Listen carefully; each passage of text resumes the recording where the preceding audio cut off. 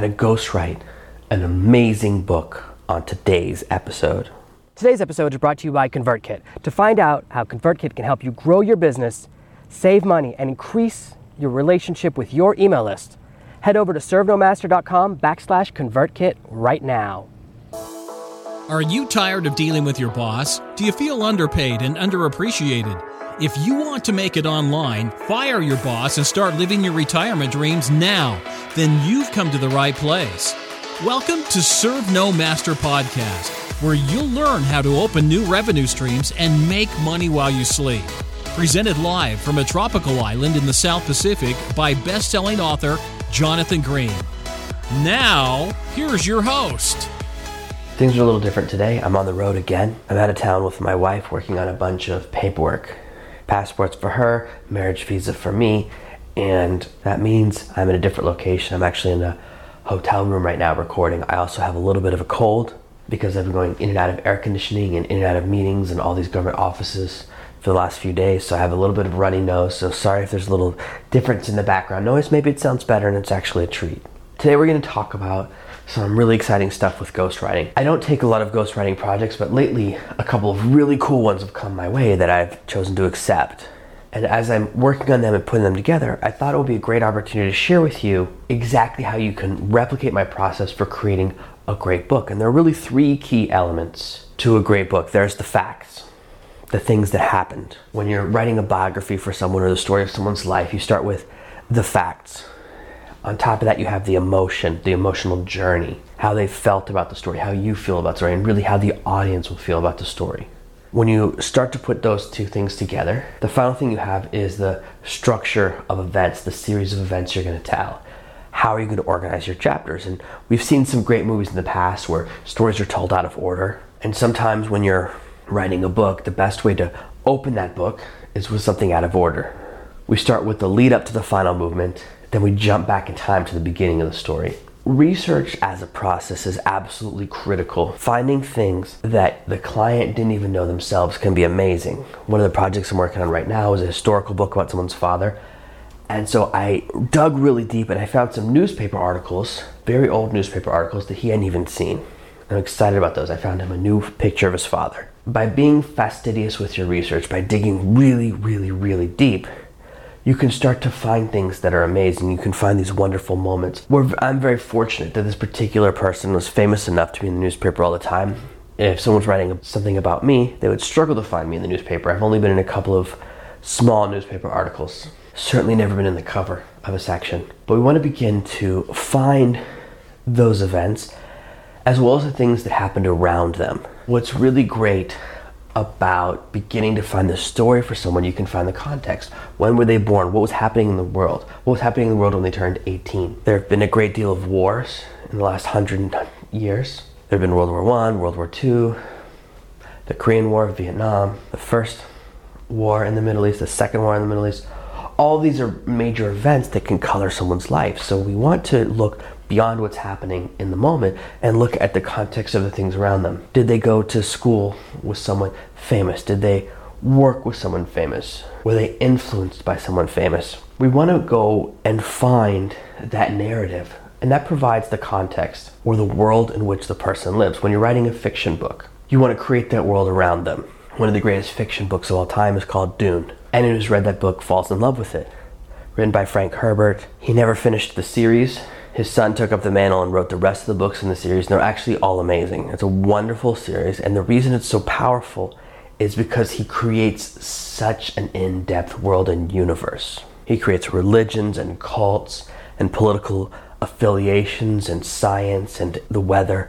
All of those pieces are put together so well, you remember the world even better than you remember the story within the book. And when you're working on a project for a client, it happens in the real world, you want to understand the world in which they dwell. If someone was born before the 1960s, that was before desegregation. They grew up in a world in America where black and white people were separated, and that can be a very important part of someone's story. And we want to understand that part of the story. And we need to tell that part of the story. Someone grew up behind the Iron Curtain. Their story is different. One of my great friends in life, she was 13 when the Berlin Wall fell down. Her childhood is something that most people don't understand in the West. She was never allowed to leave her neighborhood. The thought of traveling 1 kilometer from the apartment in which she was born was unimaginable to her. She's used to walking down the street and expecting to have her papers checked over and over again. And if she walks too far, trying to go to the other side of the park, they'll stop her. And they'll say, this is too far. You're not allowed to leave where you're from. One of the main tenets of dictatorships, and most communist states fall into dictatorships, that you don't let the people leave. Everyone wants out. No one living inside of communism ever wants to stay. They always want to leave. That's why they always have strict border controls, letting nobody leave. They're more worried about letting people leave than letting people in. They don't have to worry about immigration problems because no one wants to go there. You never hear about the Soviet Union having to keep all the people out that were trying to flood there for their amazing bread lines. She grew up in that world. She grew up in a world where the number of people she knew was very little. She grew up in a world where you're not allowed to have your own place.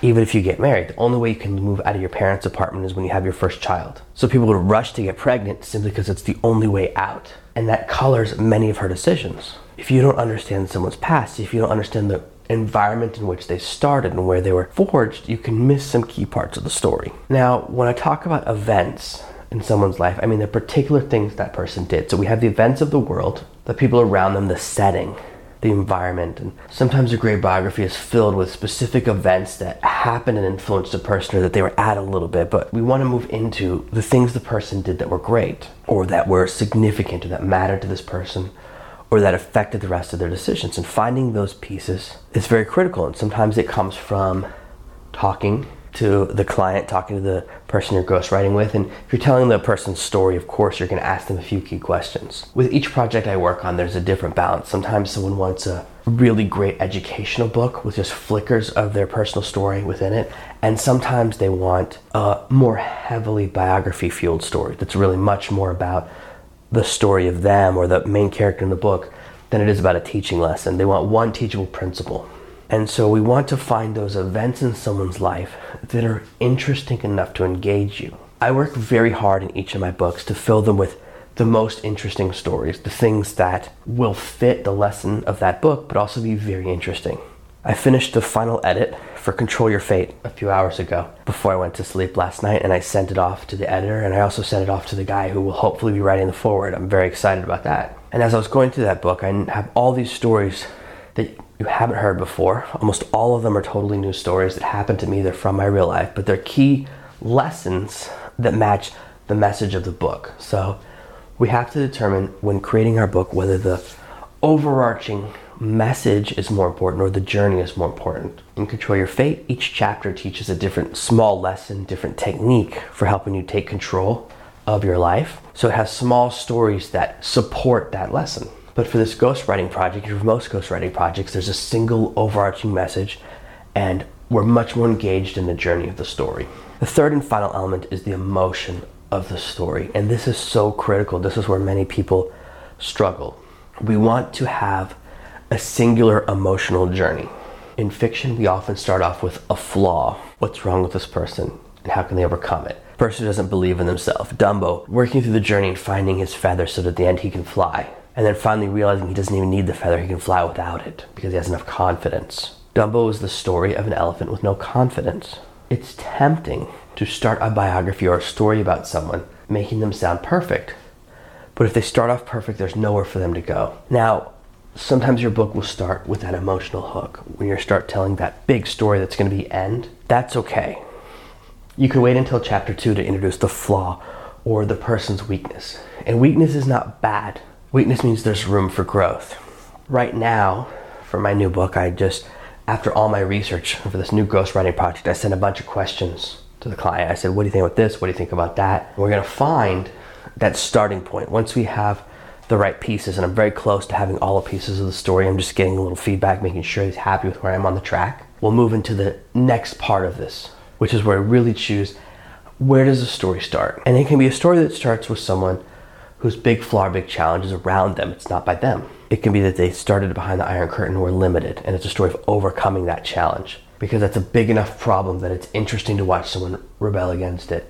And to make it a stronger story, it could be the story of someone who doesn't follow the rules or who's always close to getting in trouble for pushing the envelope when they grow up behind the Iron Curtain, when they grow up in a restrictive environment. We remember the stories that are emotional. We remember the stories that hit us in the heart, whether it's because of the passion of the person. It's a positive emotion or it's a negative emotion. One of the books I like to talk about the least is called A Bridge to Terabithia. They made a movie of it. I'll never watch it. I remember this book because no book has made me cry more. It's one of the most devastating books I've ever read. It has such an amazing story and such a painful movement in the end. Sorry for spoiling the book for you if you haven't read it. It's been out for years and years. I read it 30 years ago, and the movie's been out for almost a decade. But I remember the emotion because it kicked me in the heart. And even now I'm tearing up a little bit. I don't know if you can hear it over the audio, but just thinking about what happens in that book devastates me. You can tell a very passionate and powerful story. Emotion is a key part of a lot of our modern storytelling. Most modern romantic comedies are heavy on the emotion. Most dramas are heavy on the emotion. This is why there are a great deal of movies out lately where characters have some devastating illness. There's so many movies lately where two people fall in love, one of them has cancer, or one of them has the germ disease where they can't leave the house. They're making another one of those person in a bubble movies. And I remember watching The Boy in the Bubble when I was a little kid, so I've already seen part of that story where someone is limited by that particular disease. But as with anything, an idea, they always circle it back, and now they have a new idea in that setting. Just like they've made dozens of movies where someone's under house arrest and then realizes their neighbor is a murderer of some kind. How many of those movies have they made? At least 30 that I can think of off the top of my head. Repeating stories get away with it when they have a strong emotional journey. This is where people have the hardest time in nonfiction. In fact, this is where I struggle the most with each of my books. The first and final chapter have to have the beginning and end of the emotional journey. And I often split a story in half to put the beginning and the end so that you feel engaged enough to want to finish it. So when you're writing a book about someone else, when you're doing a ghostwriting project, those are the key elements. Beginning that emotional journey, having in pieces that are interesting enough to people stay engaged. Characters don't have to be perfect. It can be tough when you're writing a book about someone and someone's family. You don't want to make the person sound awful. What you want to do is make them sound human. If we go too far and if I wrote a book about how my dad's a superhero, it's hard to make that engaging. If I just talk about how he's always been perfect, will always be perfect. Where's the interesting part of the story? I love British TV shows because there are real stakes. I watched today another of those big action comic book movies that they have, and I'm watching it the whole time, and it was very hard for me to care because there's no stakes. Now, they tried to generate stakes by killing a character, which is an old plot device. Every movie about a cop, their partner dies. How many times have we seen that in a movie? This is the one where the person's a warrior and the person training them dies, and it's supposed to create the motivation. And it didn't work for me because I'm watching scene after scene where this character is fighting against drawings. When someone is fighting against a CGI creation, it's hard for you to care. You know the human's always going to win. There's no real stakes. They tried to do it in that Ghost Squad movie, Suicide Squad. If you watched that movie, and I did, apologize for that, they introduced a character called Climber or Super Rope Man. I forget, the guy who can climb anything. They go, this is the guy who can climb anything. And then they kill him within 30 seconds. They go, see, anyone can die. And it's like, no one knows who that is.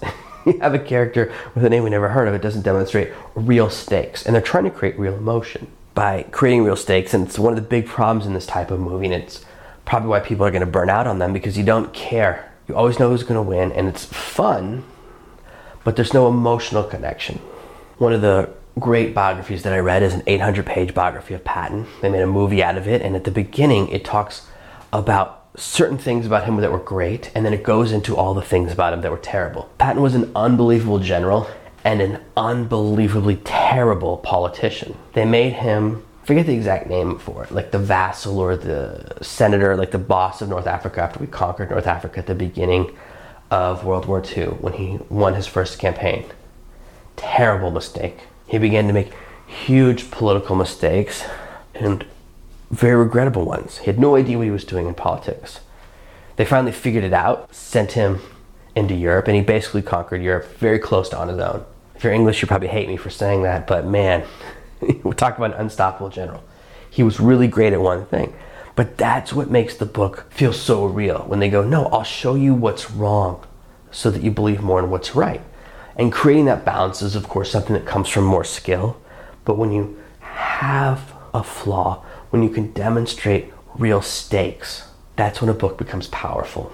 In America, we have a problem with our cinema. We like in our television shows, we never want there to be the possibility that the main actor could get lost. Part of it is that we always look at the money and the way movies, televisions, or shows are made about how much money can it make, and the main character is often the draw. The main actor is the draw for the finance, and that's one of the problems with the structure of American cinema, because it means main characters can never die. And that means nothing feels real. As much as it's exciting, and I loved watching every season of 24, and I do recommend 24 as one of the best ways to learn about cliffhangers, you know going in that there's 7 seasons to that show, that even though he faces 24 times 7 different crises, he will never die. Even when you see scenes where he's killed, he comes back to life. Even though you see scenes where he's captured and shipped off to China to be tortured for years, you know he'll be back episode 1 of the next season. And that small piece hurts the stakes. Now, any other character on that show is fair game. That does make it good. That's one of the reasons that show is great, that even though the main character can't be touched, anyone else is fair game. And I'm not going to tell you who loses it, but man, that is one of the great things about that show. So we have all these things where there's no stakes, where there's no emotional journey, where no one has any flaws, and we don't feel engaged with it. We don't remember them very well. We don't watch them over and over again. Comic book movies struggle with this part because they're thinking about, I want to make 7 more movies of this character. They're thinking about all these other movies they want to make, and that's why those movies are becoming very similar. We're always either seeing this comic book character shoved into World War II or World War I, and they try to create this villain. We know how those movies and we know how those wars ended. I don't want to go too far down the path of talking about just movies and things, but I want you to get a feeling for the importance of stakes and emotional journey. That seeing someone who has a flaw, it lets people know you're honest. I used to read Rolling Stone magazine. I used to really like looking at their album reviews, and this was quite a while ago. This was before that magazine basically turned into garbage. But at one time, it was a very respected rock and roll magazine. And you can watch their fall from grace, because first it used to be larger than other magazines, then it had to switch to being the same size. Now, I'm not even sure if they do a print edition. Now, if you read Rolling Stone, it's mostly political articles or them falling for hoaxes and writing about things that never happened, and then getting sued for millions of dollars for slander and libel. Rolling Stone magazine now is known more for their inability to fact check than they are for their rock and rolls. But when I grew up, the covers of the magazines were seminal. They were amazing covers of amazing musicians. And I used to read the reviews, and then one day I read a review of an album that everyone knew was terrible. It was another Yoko Ono album. I don't know why anyone pretends that her music is good. I don't know anyone who's ever liked her music. If you go to Japan, everyone's a fan because they're all Japanese, but no one actually likes her music. I've never been with someone who turned on a Yoko Ono CD, and this was like her 10th album after John Lennon died. So this was late 90s. And I opened Rolling Stone magazine, and they gave it 5 stars or 4 stars.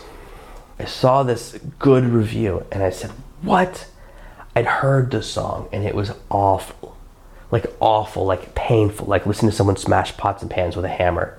It was very discordant and very painful to my ears. It wasn't just bad music, it was awful. And they wrote this glowing review, and I realized that the person who wrote the review had no integrity. They wrote positive reviews for everything. And an even stronger version of this, I used to read some DJ magazines that would review new short songs coming out. And I looked one time, and every single song they'd reviewed had 5 stars. And I said, I'll never read this magazine again. If you won't give a bad review, your good reviews mean nothing. The person who compliments everyone, their compliments have no meaning. If you won't ever give bad feedback, then your good feedback has no variance. It has no meaning. If it rained every single day, we'd always be sad. But if it was sunny every single day and we'd never seen rain, sun would have less of an impact. We need contrast to appreciate the value of things. When you can have an element of your story where you start off pointing out the flaws in someone or the challenges they were facing, when they finally overcome them, it has more meaning. That's what is critical. When you're telling your stories, find that journey. Be willing to push the envelope a little bit. Now, every part of this story, or these books, when I'm working with a ghostwriting client, I say, is it okay for me to tell this part of the story? Or here's how I want to tell it. It's important to show and humanize you or the person we're writing about. That element creates a greater book. But we do want to make sure that we respect the opinions and feelings of the person we're working for, of course. That's the balance and the challenge of ghostwriting. That's why I don't do a lot of ghostwriting projects unless The person I'm writing about is amazing. The ghostwriting project I'm working on right now, the main character is so good. The person I'm writing about is so amazing. The things he accomplished are unbelievable that I want to put my name on the book. I want to have it, written by so-and-so and ghostwritten by Jonathan Green. I'm excited about the character that much that I would love for you to see this book on the listings of other books I've done. I'm okay with all of that. That's something for you to think about. We can get projects that we're so excited about that we see the greatness there. So as you're working on writing longer books, as you're working on becoming a better author, sometimes we need to take ghostwriting jobs to keep the war chest filled up. And that's absolutely fine. I actually love ghostwriting. I like doing it. I'm working on several new ghostwriting projects now because they're all really exciting and interesting and benefit my family. They're helping to rebuild the finances after we went through all those medical challenges last month, so it really helps to take a couple of fast cash projects. And the fact that I'm excited about them and think they're going to come out really, really well creates that perfect balance. So when you're writing your books, whether it's a ghostwriting project or something else, remember you want to find those key events, the world in which the person was born, in which they did their great things. Then you want to choose the right events from their life to talk about. Not every book needs to be 800 pages like Patton. That's double the length of any of my books. Double! That's a long book. And then find that emotional journey. Find that challenge they overcome. Show the story of someone starting somewhere and finishing somewhere. That's where you create an amazing book. And that's how you ghostwrite like an absolute champion. Thank you for listening to this week's episode of Serve No Master. Make sure you subscribe so you never miss another episode. We'll be back tomorrow with more tips and tactics on how to escape that rat race. Head over to servenomaster.com/podcasts now for your chance to win a free copy of Jonathan's bestseller, Serve No Master. All you have to do is leave a 5-star review of this podcast. See you tomorrow. You've just listened to another amazing episode of the Serve No Master podcast. Make sure to subscribe, and we'll be back tomorrow with another amazing episode.